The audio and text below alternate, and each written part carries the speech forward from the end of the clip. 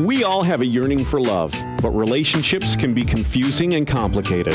Dr. Tammy Balashevsky says it all starts from within. It starts with a journey to center. Here's your host for Journey to Center on Empower Radio, Dr. Tammy Balashevsky. Hello, my friend. Thank you for being part of my day and allowing me to be a part of yours. I'm incredibly honored. So what would you think if I told you you have sacred contracts, that you're here for a very important purpose, that you possess very valuable gifts, and have a divinely sanctified destiny? When I first heard about such things, I balked. And then as I sat with these notions, I was overwhelmed. Little old me, I'm not important. I don't have gifts. And I certainly don't believe I have an important purpose. But then I stumbled into a classroom where this became a deeper conversation. And as I participated in these conversations, I became more healed, more whole, more clear, more healthy, and much, much more happy. And today, what I know for sure is that you have sacred contracts. You are here for a very important purpose. You possess very valuable gifts. And you have a divinely sanctified destiny. And here to have a powerful, empowering, uplifting, and inspiring conversation is a fellow graduate of this long ago classroom I stumbled into, the esteemed University of Santa Monica. We are so blessed to be here with Stefania Magidson. Stefania was born in Romania and in 1983 immigrated with her family to the United States. She received a bachelor's in health education and a master's in applied spiritual psychology. In 2002, she founded the Blue Heron Foundation, one of the largest nonprofit organizations in the Romanian diaspora, focusing on improving the quality of life of Romanian and Moldavian orphaned youth by providing them access to life's opportunities through college scholarships. The Blue Heron Foundation has raised over $2 million and awarded over 300 college scholarships and has touched the lives of about 3,000 kids. Today, we're here to discuss her book, Searching for the White Magician, an amazing conversation between two women exploring some of the deeper questions about the meaning and purpose of life. And it also provides empowering keys that can shift, transform, and uplevel your life. So, Stefania, thank you so much for saying yes to this conversation with me here today. Tammy, thank you so much for this opportunity. I'm very excited to share with you and with your listeners my journey and a little bit about this book and the foundation I've run for the past 16 years, which is really my service to the world and part of my sacred contract. I love hearing this. So I'd like to just start right out of the gate. What is the white magician? I thought of it as really our higher self. It is the part inside of us which understands the subtle notions of the universe and is in direct contact, with our intuition. And I believe it exists outside of time and outside of our five senses of touching, hearing, seeing, tasting, and smelling. I loved saying white because, I believe in working with light, and I think it conjures that sense of going for our dreams with our magic wands out, and as things come on our path that are either obstacles or opportunities that ask of us to step in our better version, we work with that. So that's sort of where the title came from. I wanted to give it a little bit of a mystical and magical feeling because I feel life is very much about navigating the physical world reality, but it also needs this higher, more mystical ingredient without which I find myself feeling alienated, really. Yes, and that's true. And I think for me, I suffered greatly when I bought into just this world being of the five senses. I think I was a magical child, and I'm really confident you were as well. But as I was told that magic didn't exist, It's like my soul dried up. I got parched. Yeah, I think we all come in this world with our particular curriculums, and some, I think, come wired really for just navigating the world of the five senses, and that's okay. I'm neither trying to change them nor to say that we are superior or inferior, but I think I came in the world with this curriculum, and I think the family I was born in, the part of the world, it wasn't just Romania, it was Transylvania, which is the central part of Romania, and it's a very rich place of traditions, a very mystical place. There is more than just the Romanian culture. We have the Hungarians and Germans who settled there in the 11th and 12th century, and then there were the Huns who were invading us, and the Roma people who are commonly but erroneously called gypsies who were there too. And then we're under the Habsburg Empire for about 150 years. So there was a lot of richness, and I spent time also with my grandparents. My maternal grandfather was a priest and an archdeacon, a professor at the seminary. He taught Old Greek and theory of music, I believe. And then the paternal grandmother was I thought initially she was a very spiritual woman, but as I look back, she was I thought initially she was very religious, but she was really spiritual looking back because she was not caught in the dogma, which is one of the pitfalls, I believe, of religion.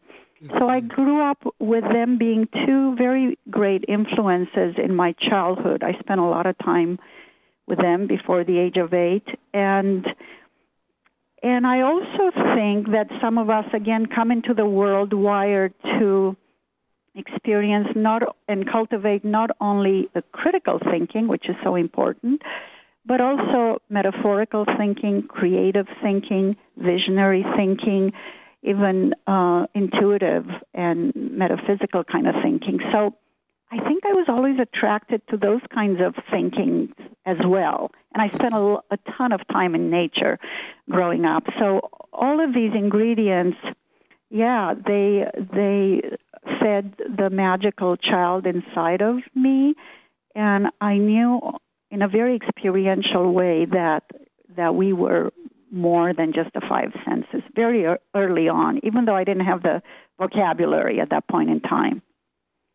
I agree completely. And something I've been thinking about lately, and you just kind of touched on this, the magical child and the higher self, I think are really maybe one and the same, but it's sort of like we have to accumulate experiences and ingredients so that we can come full circle and blend these two aspects so we can bring our divinely sanctified purpose into the world. What are your thoughts about that? I totally agree with that. I just keep thinking of cycles of how things happen.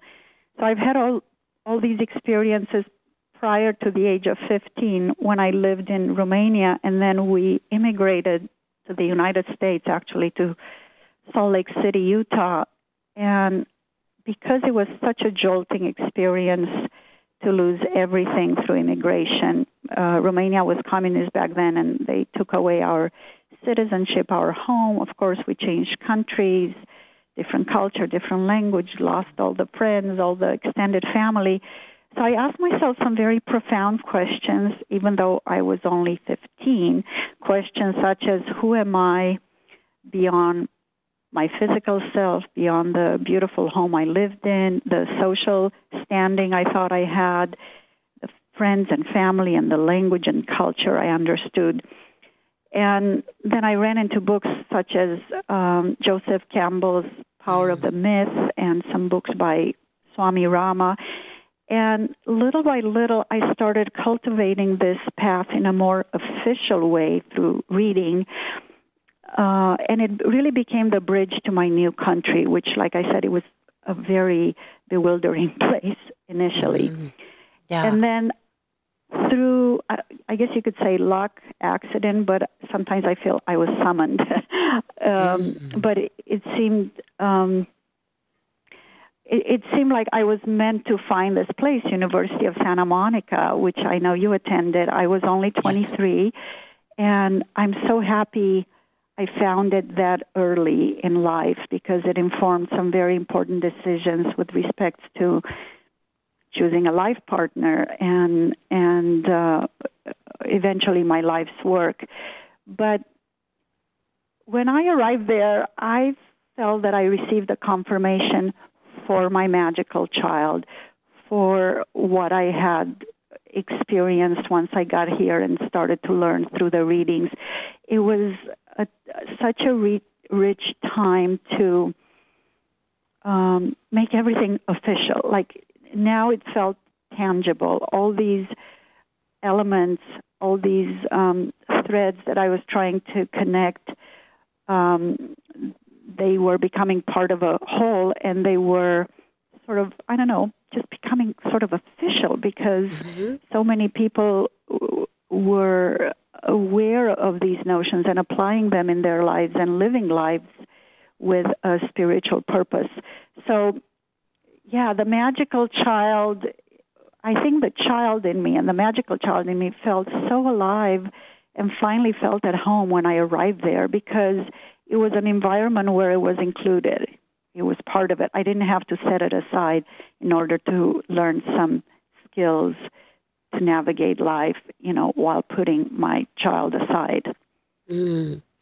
Yeah, and for me as well, it was a very grounding experience, but brought the ethereal notions that I believed in as a child and made them applicable in this very tangible reality, which was very helpful. Yes. Yeah, and I love that you started asking these very high-minded questions when you were a very young girl, and I think sometimes challenges are opportunities, and that's when we can start having that more in-depth or authentic conversation with that something greater, and that's when the answers can start to be ushered in. What is my purpose? Who am I? These are some pretty big questions, and that's when the answers, again, can start to show up. So I really want to talk to you, Stefania, about this topic of sacred contracts and purpose and gifts and destiny, because I really believe, and I know you do as well, that we all have them, but not everybody really taps into and opens a space for that kind of experience to be ushered in through us, which I think is where our greatest fulfillment and satisfaction of this reality can happen. So can we talk a little bit about how you think people can start to open to this experience and these possibilities for themselves? Yeah. And let me start by saying, first of all, if we would have had this conversation even 10 years ago, I would have said, yeah, I believe in sacred contracts. But now I think I can say I've had an experience of them. It's not just a belief, but I know that we have them. I've had a deep experience of that. I know this on an experiential level. I think, sometimes the sacred contracts are referred to as what's there in our 8th chakra, a couple of feet above our crown chakra. But it's really about what we've come here to do and what we're meant to manifest in this lifetime. I think we receive signs if we are cognizant and if we pay attention, if we start paying attention, what animates us inside, whether it's various tribes in quotation marks that we feel we belong to, such as artists, philanthropists, scientists, etc. From the tribes that animate us to movies or work of art that animate us, to people who are part of our sacred contracts. We meet them and we know right away we are meant to collaborate on something. To experiences or stories that we witness that give us the goosebumps or make us stop in our tracks and really pay attention. All these are signs that something bigger than us is at work and that they are part of our sacred contracts. That is truly my belief. I often it's almost like a routine for me, but so often when I go to sleep, even though I feel that I'm on track with my life, but I still continue to ask on a regular basis, Spirit, given the gifts, the education, and the interests and abilities that I have, please show me what I'm supposed to do. Please show me my next step. Please show me how I can serve. Please show me how I can manifest my highest destiny. So I think we all come into the world with certain gifts, with certain innate talents. Then we have a family and an environment that help us cultivate that. Or sometimes maybe it's not all that helpful in cultivating it, and it can make us very aware of where to go or how to get away from there in order to cultivate it.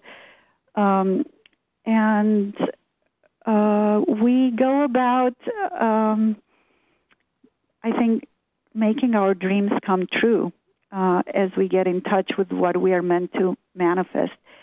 Along the way, I think we often need to acquire more skills via education or real life experience. But I think if we pay attention to the signs along the way and to what animates us inside, I think we are directed toward what we are meant to do in this life. Yes, I believe that's true. Yes. Yeah, and once you get in touch with that, it's like getting in touch with your turbo engine, because then you are aligned and on path, and it doesn't seem so. It doesn't mean it's necessarily going to be easy and effortless every day, but when you are on track, so many things line up, and there's just so much extra energy available to make the dream into reality. Yes, I absolutely agree, and that has been my experience. There's more of an unfolding, and it doesn't mean you're not going to be required to use your own muscle sometimes, but there's a clarity and an unfolding that doesn't require as much for me as the words would be efforting or pushing. Like I'm not trying to make this happen. I'm allowing it, and I have to show up and I have to participate, but it's not as, I'm not relying solely on my own understanding or doing it of my own volition. You said it very eloquently. Yes, that's exactly what it feels like. So I really love how in your book you wrote a little bit about this word destiny. Can we choose our destiny? Can we change our destiny? What would you say about that? Well, I do think it's a tango. I think that we have an intention, we have a vision, and we owe it to ourselves to go for it. And then, there are obstacles that may come our way. And every so often, too, we may find out that we were not meant to manifest a certain goal. I certainly had a couple of those. One of them, I was a competitive gymnast, and I only did that for a couple of years. And as I look back, I think it was perfect that I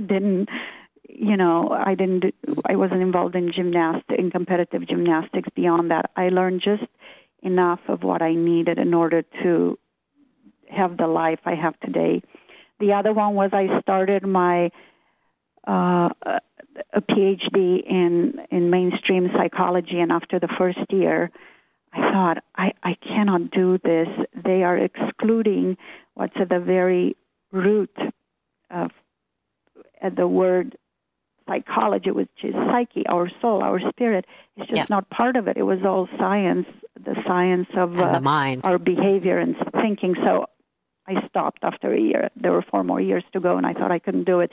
But I don't have regrets. And again, there were important lessons to learn from adjusting the course the way I did with those two. But I think that, just like I mentioned, I think that we have a goal, we have a purpose, we have a dream, we set on our way, and then there are doors opening or closing. There are people and allies who come to our side and help us achieve these goals. We learn we have new ahas, we learn new skills, we shed patterns that no longer serve us in the process, on the path. And this is sort of how the dance is. It's Yes. our vision and our grit and ambition and joyful, walking the path, but also things can come up, and so I think it's important to adjust, to draw the right the conclusions that serve us, and to see how that informs, again, our path. I don't know if I explained this very well. No, it's beautiful, but, yeah. very elegant Yeah. and eloquent and wise, and yes, and Yeah. something else, a quote from your book that I think describes the dance, the tango, as you had discussed. Destiny is perhaps a conscious co-creation between us and divinity. It is, to me, about that relationship, and we have to live in a state of openness and inviting. We live on a planet of free will and choice, and it's up to us whether we want to participate in this dance.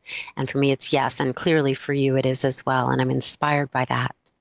Yeah, and hand in hand with that too, we have to be able to hold in the back of our mind the belief that even the very trying experiences are preparing us in very important ways for our path. For example, the first 10 years after I arrived in America, they were very hard years. I call them the crawling in the mud period, because we had to start from zero. We arrived here with 5 suitcases, $400, and for years we had menial jobs and just working really hard to get an education. And I got a really, I learned 2 things. One, like how hard it was to really make it in a capitalistic country, very competitive. And 2, I also learned that there is such a big opportunity to develop and shape yourself as a person during that arc of one's development. And this informed the work that I ended up doing years later. The foundation I started in 2002, working with Romanian orphan and abandoned youth. We put them through college. And it is because I identified with how hard it is to be at the very bottom of society, but also knowing how it's not too late for them, even if they were abandoned at birth or along the way. They have this window, the 18 to 25 years of age, is a beautiful window to shape your destiny. There are so many things that can be transformed and really taken in. And I and our whole team has been just so happy to witness and so taken aback with joy to witness the transformation of these young men and women while being under our wing and becoming doctors and teachers and engineers, and really stopping the cycle of poverty and abandonment and becoming self-sufficient adults. And so I wanted to make a point about how important it is, even when we go through very hard situations or periods in our lives, to not lose hope that they inform our very own sacred path, or as I like to sometimes say it, entelechy, which is our highest destiny. The entelechy means if an acorn's entelechy is to become an oak tree, what is my entelechy? So all of these challenging experiences, I think, if we know how to use them and if we know how to reflect on them, they inform the very important and sacred work that we end up doing in life. So, Stefania, I'm so honored that you spent this time with us, and I'm so honored we have another show coming up with you next week. We just have a minute here left. I'd love for you to do a shout out and let people know where they can find you, find your book, know more about your foundation. How can this happen? Sure. So the website of the foundation is www blueheronfoundation.org. If they want to purchase the book, they can just go to Amazon and look for my name, Stefania Magidson, or the title of the book, Searching for the White Magician. And if they want to write to me, it's info@blueheronfoundation.org. So incredibly wonderful to connect with you. And again, I'm just honored by your presence. I'm inspired by your courage and your vision and the way you've been able to ripple out your love and your light. And you make me want to go higher. I love your prayer. I'm going to be uttering it myself. And again, I'm so honored and excited. You said yes to another show next week.